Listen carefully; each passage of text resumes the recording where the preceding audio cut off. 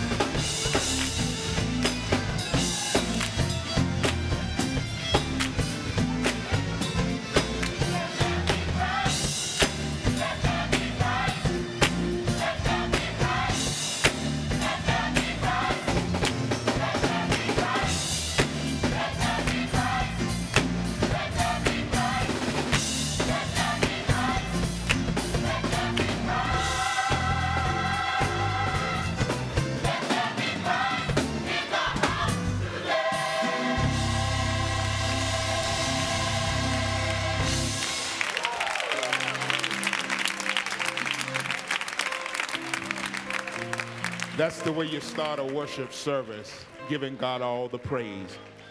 Today we are here to honor also our pastor, the beloved pastor of the Eastern Star Church for the last 15 years. I'm going to ask that you all stand to your feet as we welcome Pastor Jeffrey A. Johnson and his family. Sister Sharon Johnson, J. Allen Johnson, Jordan Alexander, Jalen, and Josiah.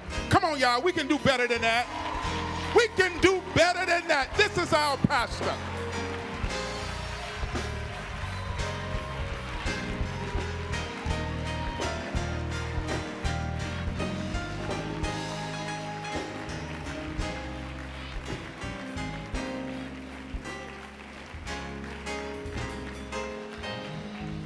Come on, y'all. One more time.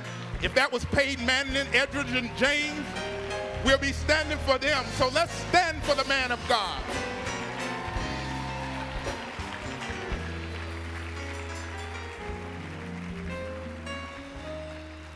Pastor Johnson, we love you and we honor you this day. May God continually bless you in your ministry. You can be seated at this present time. We're going to ask one of our ushers to come forward and welcome all of our visitors.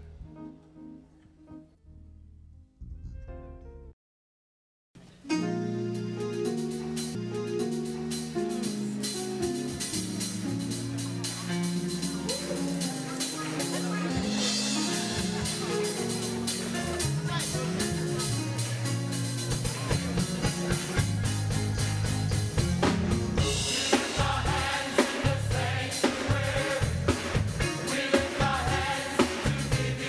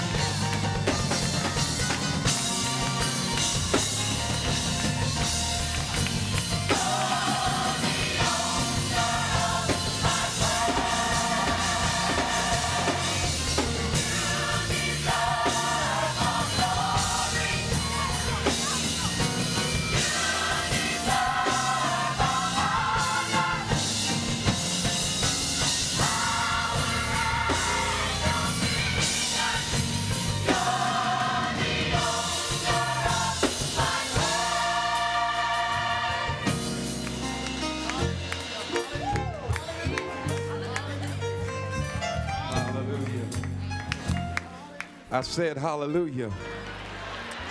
What a mighty God we serve. Has God done anything for you? Anybody in here been saved? Any of your burdens been lifted? Any of your sins been forgiven? Has God given you another chance?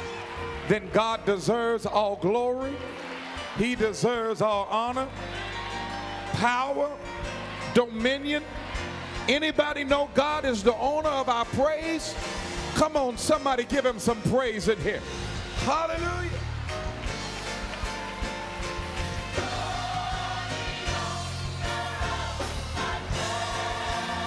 Thank you, Jesus.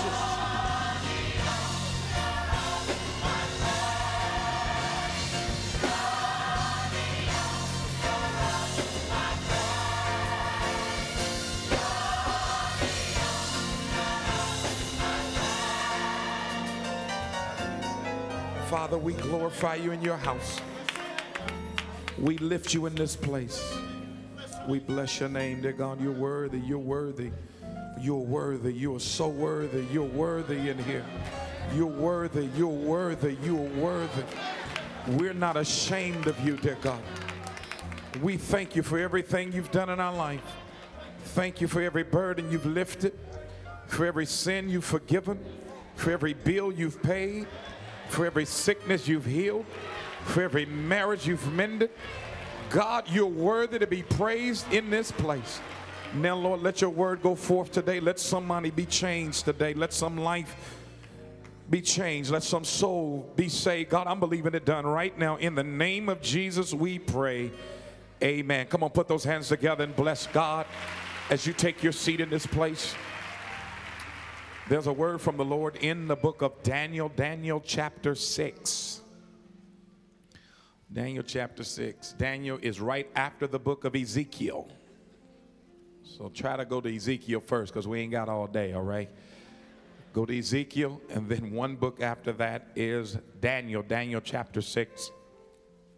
I'm going to read verse 20, but in your own private time with God, I'm going to ask if you would read that entire 6th chapter. It makes up the context of what we're going to share with you on today. Daniel chapter 6, verse 20. I'm reading from the New International Version. When he came near the den, he called to Daniel in an anguished voice. Daniel, servant of the living God, has your God, whom you serve continually, been able to rescue you from the lions? And that's what I want to preach. I want to preach the question that is asked in verse 20. I want to preach about, has God delivered you?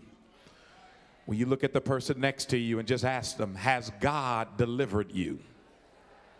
Here's what you're asking them. Has God made a way? Has God opened the door? Has God lifted your burden? Has God answered your prayer? Has God made a way out of no way? Has God changed your situation? Has God brought you out? Now look at them and ask them again, has God delivered you? Now let's see who it is that's asking this question in Daniel 6 and 20. It is Darius. Darius is the king of Babylon at this time. He is the head of a nation. He is the king of one of the most powerful nations in terms of military power and also political influence. It is King Darius, with all of his position and prestige, prominence, all his possessions, with all of his influence, with all of his power and his might. Darius wants to know, can God deliver? And I bring that up because all of us at some point in our lives are going to want to know that. I don't care if you're like Darius and you're a mover and a shaker, you're a big baller and a shot caller. I don't care what neighborhood you live in, what kind of car you drive, how you dress, how much money you make, what company you're CEO of. If you live long enough, there is going to come a day that you're going to ask, can God deliver? Does God have the ability to bring me out of the stuff that might shut me in? Now let's look and see who King Darius is asking this question of. He is asking Daniel. Daniel at the time is in the lion's den in Babylon.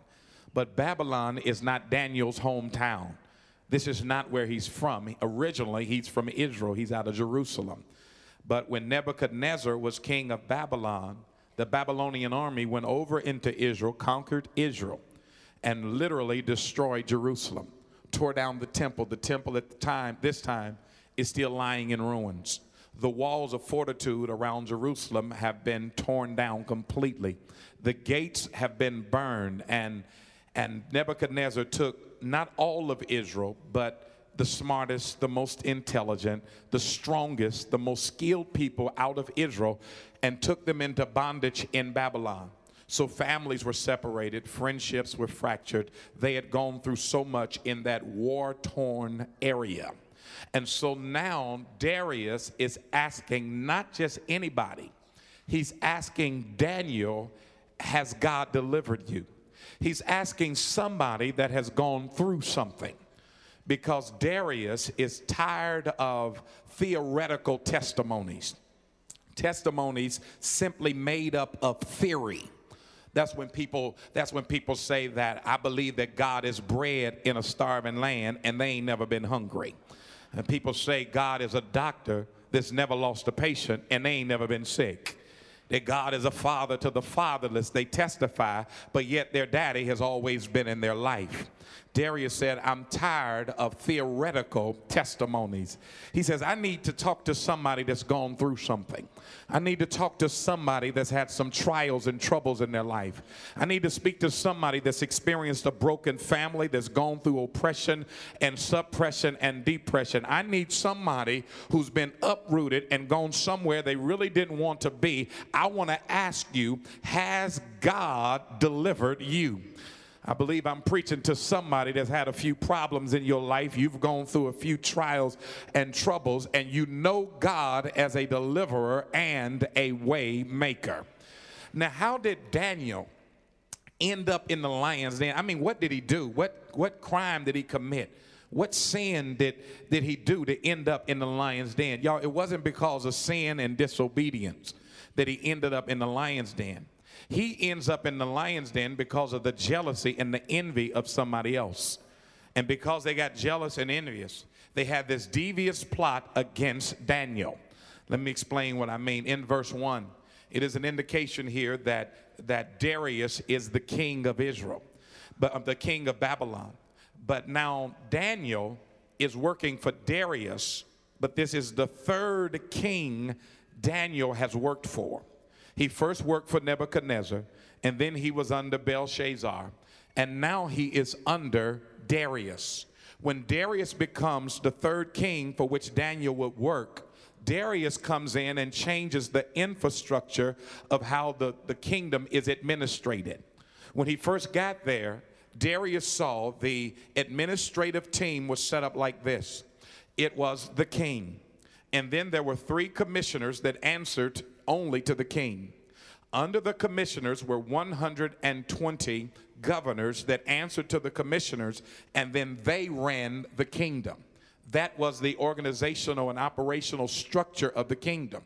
But Darius says, this doesn't fit my gifts, my abilities, and what I'm able to do. I got to turn this thing so that it functions in a way that I can administrate. So he takes Daniel, who was one of the 3 commissioners, and he gives him a promotion. Now, Daniel is a special executive assistant to the king. Daniel answers only to the king. He has been promoted. He is no longer in that peer group with the other commissioners. He is now their supervisor. They are his subordinates. Daniel is now second in command in all of Babylon. You would think his peer group would be excited. You would think his co-workers would be happy that he got a promotion. But y'all, that is not what happened. They became jealous and envious and began to plot against him. Let me pause early in the message to help you to understand that everybody is not going to be happy when the king promotes you. That when God begins to do things in your life that he's not doing in somebody else's life, that doesn't mean everybody's going to be excited for you. You would think family and friends and co-workers would be happy because of what God is doing in your life. And I mean in any area of your life. When you start getting a promotion, other folk are going to start tripping.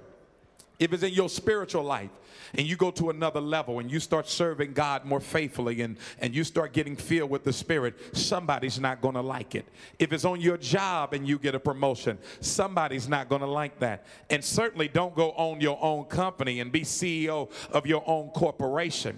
And don't let your family start doing better. Don't let your family go to another level and your marriage gets mended and your kids start acting like they got some sense and your children are on the honor roll and your son and daughter just graduated from college. Don't you know there are some people that want you to stay just where you are and stay just like you are. If you low life, they want to keep you down. If you average, they want to keep you in being mediocre. But I want you to understand something. Just because they don't like it don't mean God won't do it. And they begin to plot against Daniel. As they plotted against Daniel, now they're stalking him. Literally, they're following Daniel around because they're trying to attack the person of Daniel in hopefully getting the king not to promote him or to fire Daniel altogether. So they began to stalk him. They're following him around town, looking for something in his public life that maybe they can tell the king to undermine what the king is going to do. But everywhere they go, they see Daniel not only loves God, but he lives for God. They thought maybe they could find Daniel sneaking into the wrong place, hanging out with the wrong people, maybe drinking something he's not supposed to be drinking, or smoking and snorting something he's not supposed to snort, or maybe Daniel is carousing with the women, but they discover he didn't just love God, he lived for God. They couldn't catch him publicly doing anything. So now they tried to follow him home. And there they are, peeping in his window, literally peeping in his window, seeing maybe if we can't find him doing anything publicly, maybe we can catch him doing something privately. Now, if that had been us, they would have got most of us, because most of us are holy in public and then hellish in private. Help me, somebody. They would have got most of us. But Daniel, when they peeped in his window, they saw him on his knees, praying to God 3 times a day. He didn't just love him, y'all. He lived for him. And then when they couldn't get Daniel in his public life and his private life, they were still not giving up in this plot. But let me tell you something. Jealousy and envy is ugly. When you become envious of somebody, you don't know it, but you have just turned ugly. You try to justify and rationalize your behavior. But when you are envious, when you take on envy, you just took on being ugly. Because when somebody is envious, that's when they have this insatiable desire to get what you have. If they're envious of you, they have this overwhelming desire inside to get what you have. And they'll do anything to get it. They'll cut you down to get it. They'll allow you to get it. Spread rumors on you to get it. Stab you in the back to get it. Dig a ditch for you to get it, because envy is so ugly. Then the other side of envy, see, one side is that if I'm envious, then I want what you have so bad I'll do anything to get it. The other side of envy is that if I'm envious, even if I don't want what you have, I don't want you to have what you have. See, everybody doesn't want to be a supervisor, so they don't want your job, but they don't want you to have the job either. Some people don't like Mercedes-Benz. They don't want one, but they don't want you to drive one. Y'all ain't helping me preach this. Envy is when I don't want you to have even the very things you have. Now, when you become envious of somebody, if we're envious of somebody, the issue is not with the person who has the stuff. The issue is with the person who gave them the stuff. Because every good and perfect gift is from above. So that if somebody is jealous of what you drive, jealous of where you live, jealous of what you wear, jealous of what you make, jealous of how much money you have, and jealous of the position you hold, their issue is not with you. Because the only way you got it is because God gave it to you. And had God not given it to you, you wouldn't have it. So now, if I got an issue with what you have, I got to take it up with God. Now I got to be careful about taking something up with God, because when I start arguing with God, he's got the power to cut that argument off at any time. Y'all, we got to be careful with this jealousy. Let me stay here just a couple of more minutes, because I believe there's an envious spirit even present in here today. There's somebody sitting next to you that don't like what you have because they become so envious, and they don't know how ugly it's making them. When you're envious, you start thinking in some crazy, strange ways on how to get at some, okay, y'all not getting it. These two guys, one owned the store on one side of the street, the other owned the store right across the street. They were competitors, and they both worked hard. They tried marketing and PR and everything, trying to win customers. They were trying to get as many customers as they want to have, and that's okay. but they became envious of each other. And one of them was a Christian. And when he would go to God to pray for his store, he would pray, God, bless my store, but curse my competitor's store. Because he had so much envy in him. He wanted everything, didn't want his competitor to have anything. Now, God hears his prayers. God is disturbed because there's envy twisted in and mixed in with his prayers. So God sends an angel down to talk to the Christian store owner. The angel goes to him and says, God has sent me to answer your prayer. God told me to tell you that anything you ask him for, he's going to give it to you. But he's going to give your competitor across the street twice as much as he gives you. Whatever you ask him for, God's going to bless you with it. But your competitor is going to get twice as much from God as you asked for. And the man said, wait a minute, let me get this straight. So if I ask God for $1 million in sales, I'm going to get it. But my competitor is going to get $2 million? Right. If I ask God to double my customer base, then my competitor is going to have his quadrupled? Yes. You get what you want, but he gets twice as much. Man stood there. The angel said, what do you want? Go on and ask for your prayer. He said, I'm thinking. No, what do you want? You've been praying all this time. Go on and tell me what you want. And the man said, here's what I want you to do, angel. I want you to pluck out one of my eyes, cut off one of my arms, and then beat me half to death. Y'all catch that on your way home.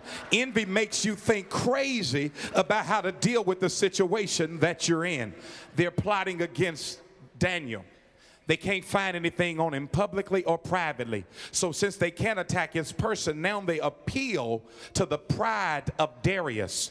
And in verse 7, they go to King Darius, appealing to his pride. Say, Darius, you the man. You living large. You got it going on. You a moving shaker. You a big baller. That ain't in y'all's text. That's Jeffrey Johnson's translation. You a big baller and a shot caller. So here's what we need you to do, King Darius. Come up with a law that people will have to pray to you for 30 days. And that anybody that doesn't pray to you within that 30-day period, they're going to be punished because they've already followed Daniel home, peeped in his window, saw him praying 3 times a day.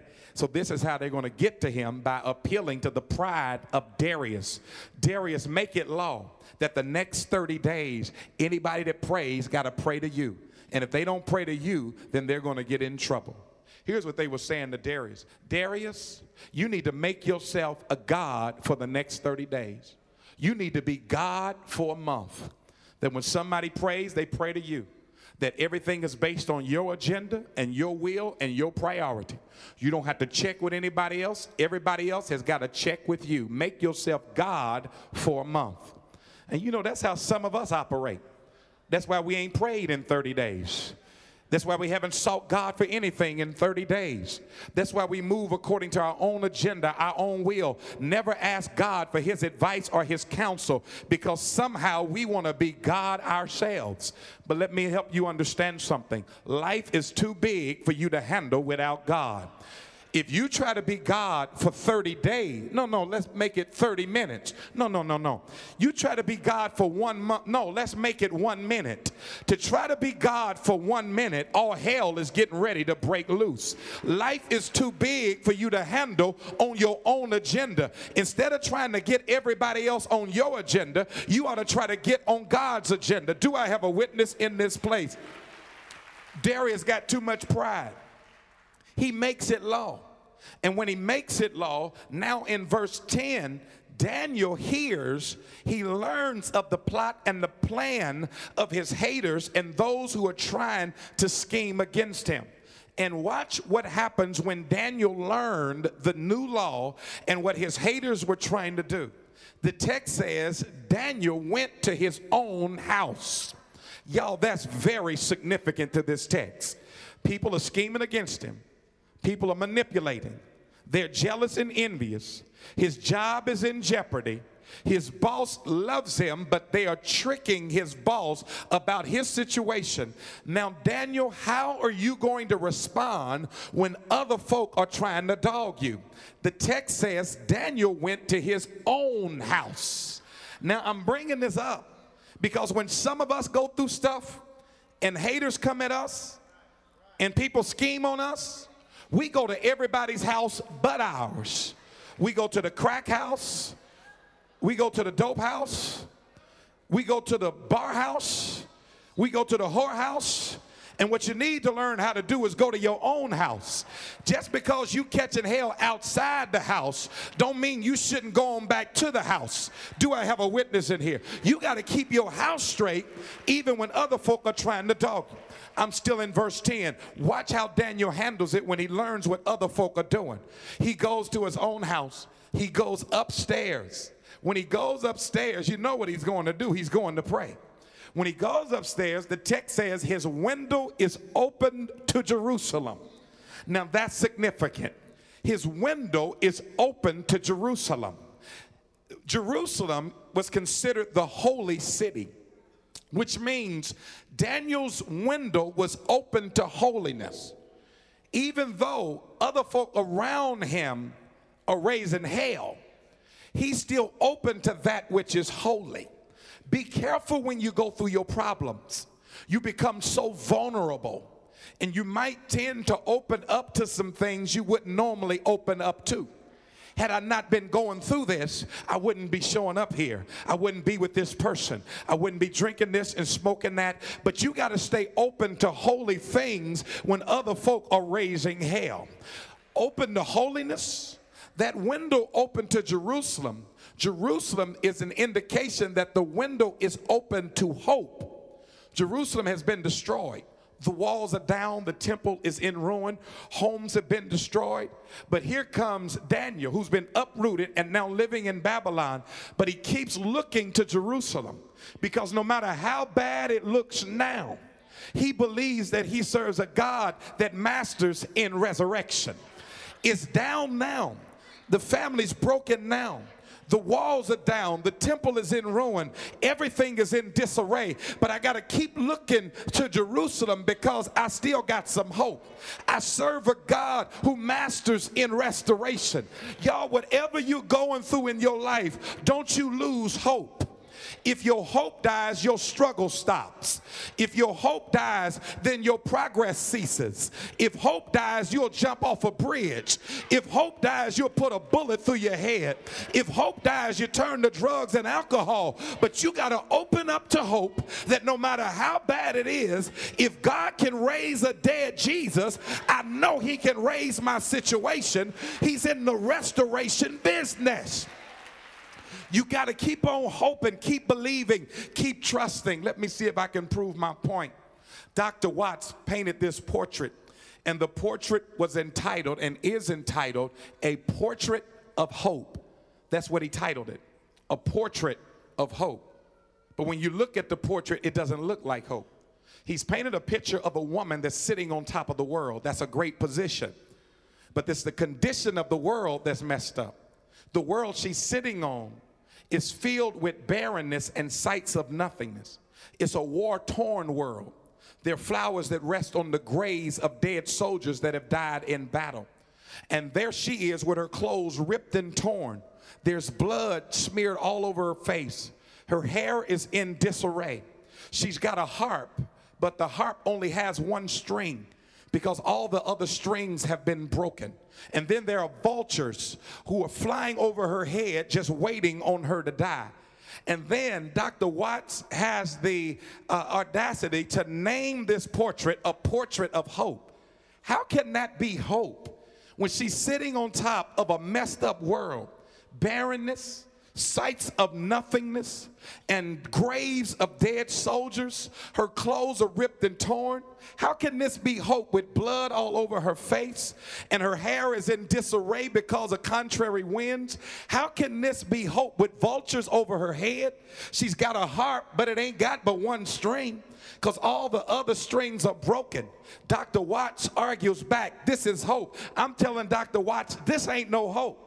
But when I look at the portrait a little more closely, I discover that there are some musical notes above the woman's head, which indicates though things are messed up, she's been able to play notes with one string.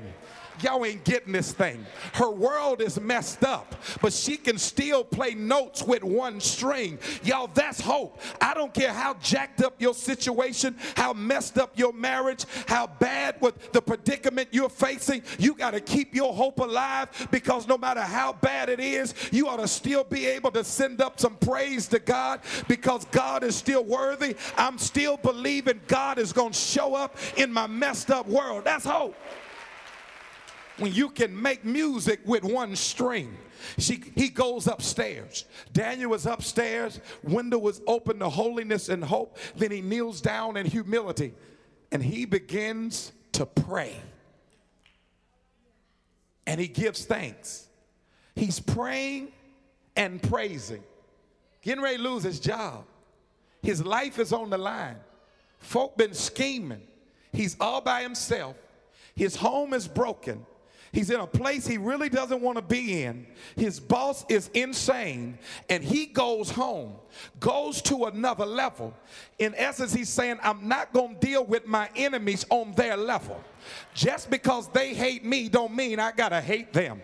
Just because they dog me don't mean I gotta dog them. I'm going to another level. I'm gonna humble myself by kneeling down to God, and I'm gonna get my prayer on, and I'm gonna get my praise on. I got to pause right here, y'all, because I need somebody to understand, when you start praying, it will beat their plotting. Prayers always beats plots. When folk are plotting against you, you got to get your prayer life straight. Not just your prayer life, but your praise life. How dare you come to church? I'll bow down and I don't know if I'm gonna make it. I don't know what. No, you got to come in getting your praise straight. Because the more you praise God, God lives in. He dwells in. God shows up in the praises of his saints. Do I have a witness in here? If you want God to show up in your situation, you better get your praise life together and get your prayer life. How many of you know God will show up in your situation? They got this devious plan. But look at Daniel. He knows that deliverance has got to be prepared for. He's preparing for his deliverance by taking it to God in prayer. He knows he's got to face the lion's den. He knows the law. The text says when he learned of the law, he knew what they were trying to do. But he says, even though I got to face the lion's den, I'm going to keep on praying. I ain't going to let y'all mess up at my house what y'all doing at the house that makes laws. You know where all this mess was coming from? At the house that made the laws. And when the house that made the laws were messed up, Daniel said, I got to go to the crib, because I can't let what they're doing at that house mess up my house. Darius was making laws at the house that made laws that did not include God. They said you can pray, you just can't pray to God. So there was no prayer allowed in schools in Babylon. There was no prayers that were allowed in public assemblies in Babylon. There were no prayers that were allowed in public gatherings at Babylon. See, that was going on at the house that made the laws. They had laws that wanted to exclude God. And the laws were also made to keep Daniel down. See, they said, we got to put something in place because Daniel is going too high. We got to put a glass ceiling in here to make sure that Daniel can't go any higher than a certain level. Daniel says, I don't care what y'all doing at that house. What I'm doing at my house. Okay, here it is. Here it is. Stop tripping over what's going on at the House of Representatives. Stop crying about what's happening at the State House. Stop tripping over what's going on at the White House. Go on and pray. Go on and vote. You got to vote if you're going to make a difference. You got to pray if you're going to make a difference. But here is the thing. Just because they messing up at their house don't mean I got to mess up at my house. If you don't want to pray at the White House, that's you. But I can still pray at my. Do I have a witness in here? And just if I pray at my house, I believe God will move at the White House. Daniel's praying. He's praying. And this is before the lion's den. He's praying in verse 10. Lion's den ain't until verse 16. Because if I prepare with prayer in verse 10, I don't care what happens in verse 16. This is what grandma calls being prayed up. She calls it being prayed up. Well, you don't wait till you get in it and start praying. Some of us don't even pray till trouble comes. We don't even pray till we in a jam. Don't even pray till we in a fix. I'm with grandma. I'm praying every day. I'm falling down on my knees every day. I got to call on him every day. And if I call on him every day, when the crisis comes, I already know I'm going to make it. Why? I'm prayed up. Do I have a witness in here? So now Daniel goes against the law, and they lock him up. In verse 16, they throw him in the lion's den. He broke the law with praying. They throw him in the lion's den. This is a devastating predicament. He's not just in the lion's den. The den is filled with hungry lions. We know that because later on they eat some other people. They put a stone over the mouth of the den. Then they take some clay and seal the stone, take the ring of the king and they put this seal. The king's ring is now in the seal. So anybody that sees it knows you better leave it alone, or the same thing is going to happen to you. Now watch his predicament. There are lions, a stone, and a seal.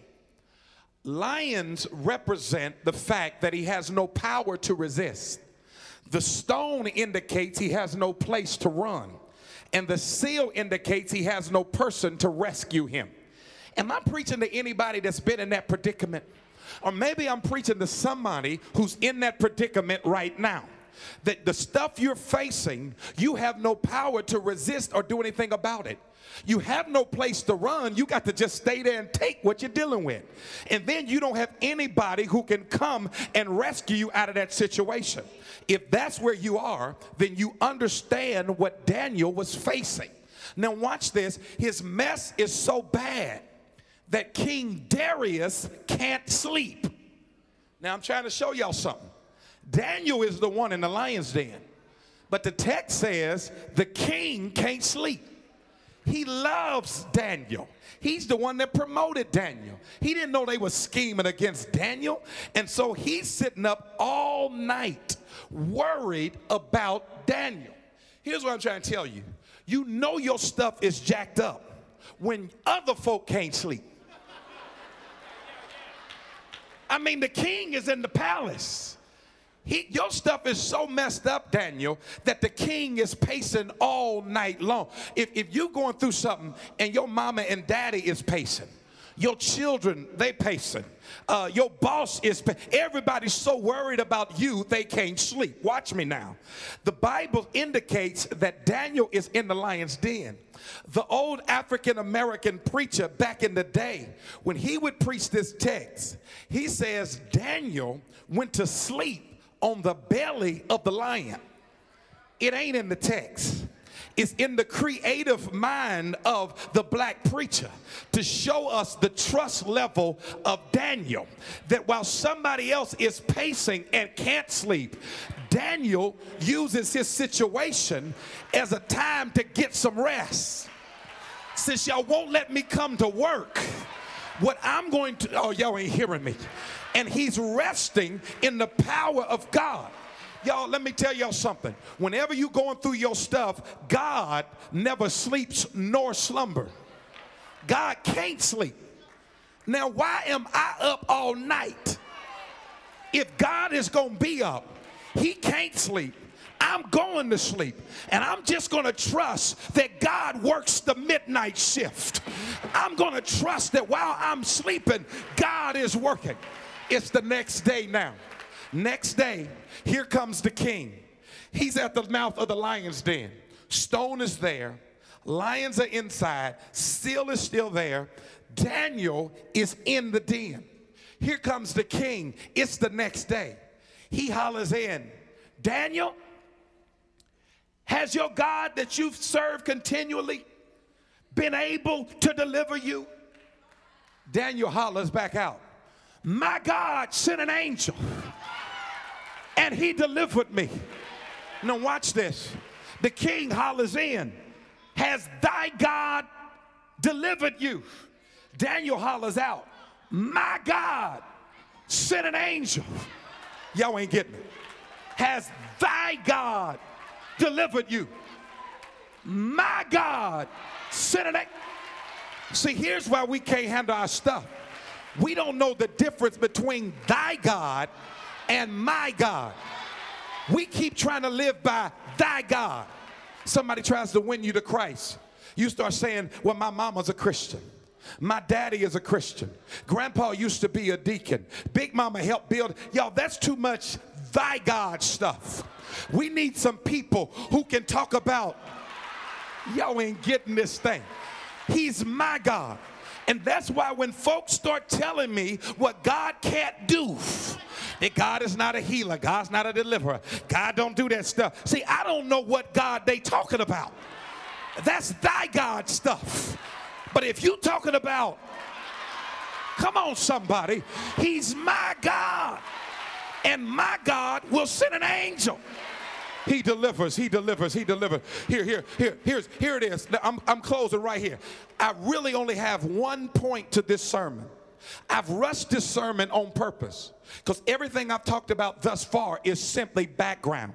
I got one point. It takes me 2 minutes to preach it. Now, there's only one point. So if you don't get this one point, I've wasted 40 minutes of your time.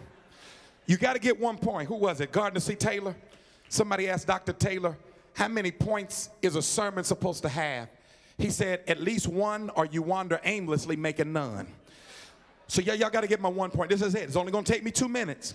So if you didn't get none of that other stuff, you're still in good shape. Because I only have 1 point. Now, the 1 point goes back to the question I started asking you at the beginning of the sermon. Has God delivered you? Y'all remember the question? Now, before you give your answer, I got to give you my 1 point. Has God delivered you? This is the king asking Daniel, has God delivered you? Daniel says, my God delivered me. Watch this now. Here the king goes to the situation. Stone, lions, clay, seal, ring of the king. Has God delivered you? Daniel now in the lion's den hollers out, my God sent an angel. Y'all gonna miss my 1 point. It's only 1 point. Has God delivered you? Daniel is still in the lion's den. Still got haters scheming against him. His job is still in jeopardy. His life is on the line. Lions, stone, seal, the ring of the king. But he says, my God has already delivered me. Y'all, it ain't but 1 point. Here it is. I don't care what your situation looks like. If God has said you're delivered, you delivered. I don't care what the doctor said. I don't care what your attorney said. I don't care what your marriage looked like. I don't care what you strung out on. I don't care how long you've been drinking. I don't care how long you've been snorting. If God says you delivered, then you are delivered. Do I have a witness in here? I don't care what the bill collector says. I don't care what the creditor says. I don't care who say you get ready to lose your home. If God said you're delivered, then you are delivered. Let me close it like this. When Jay Allen, my oldest son, when Jay was 4 years old, that's when Sharon and I made the switch from glass bottles to plastic bottles, from glass containers to plastic containers, because we were trying to make Jay independent. So Jay could make his own sandwiches. He could make his own bologna sandwich, get his own mustard, get his own ketchup. But the ketchup and the mustard was in a glass container. So we got tired of seeing glass on the floor. So we switched from glass containers to plastic containers. So one day, and we didn't tell Jay we made the switch. He's 4. His ice cream has already been set. He's going to the refrigerator to get his caramel to pour on his ice cream. He takes out the caramel new plastic bottle, and he's trying to untwist the top to pour the caramel on his ice cream the way he's always done it. But we made a switch. It's a flip top on the plastic. It's not the twist off like the glass. Jay's struggling, trying to twist the top off of the plastic container to get his caramel for his ice cream. I'm just standing back. I ain't saying nothing. I ain't doing nothing. I'm trying to make him independent. He can't get the top off. He's becoming frustrated. Tears are welling up in his eyes. So I saw his frustration. I said, Jay, bring daddy the bottle. He brings it to me. I'm getting ready to flip the top so he can get his caramel out. And then when I get ready to flip the top, I discover it's already open. I had left it open the last time I used it. So since it's already open, I gave it right back to Jay. I said, Jay, it's already open. Get as much out of it as you want. Jay, again, is trying to twist off the top of this because he ain't never seen nothing like this before. But I said, son, I'm aware of what's going on. Trust daddy. It's already open. Get as much out as you want. He's still crying, still in frustration because he won't listen to his father. He ain't never seen nothing like this before. It doesn't look open to him because he ain't been in this before. Trust your daddy. I left it open the last time I was there. Y'all ain't getting this thing. I don't care what you're facing. I don't care what it looks like. Just because you ain't seen it before doesn't mean our Heavenly Father hasn't seen it before. If you talk to your Father, He'll tell you it's already open. Come on out. Do I have a witness? Now let me ask you again. Has God delivered you? Somebody shout yes. Hey, hey, hey. Won't He make a way? Won't He open doors? Won't He bring you out? Won't He pay bills? Won't He answer prayers? Won't He make a way out of no way? Somebody shout yes, yes, yes, yes. Now look at your neighbor. Ask him one more time. Has God delivered you? Don't play with him. Tell him I don't care what it looks like. I don't care what they say. I don't care what you've been through. I don't care what you're facing. Ask him again. Has God delivered you? Do I have a witness? Won't He do it? Won't He do it?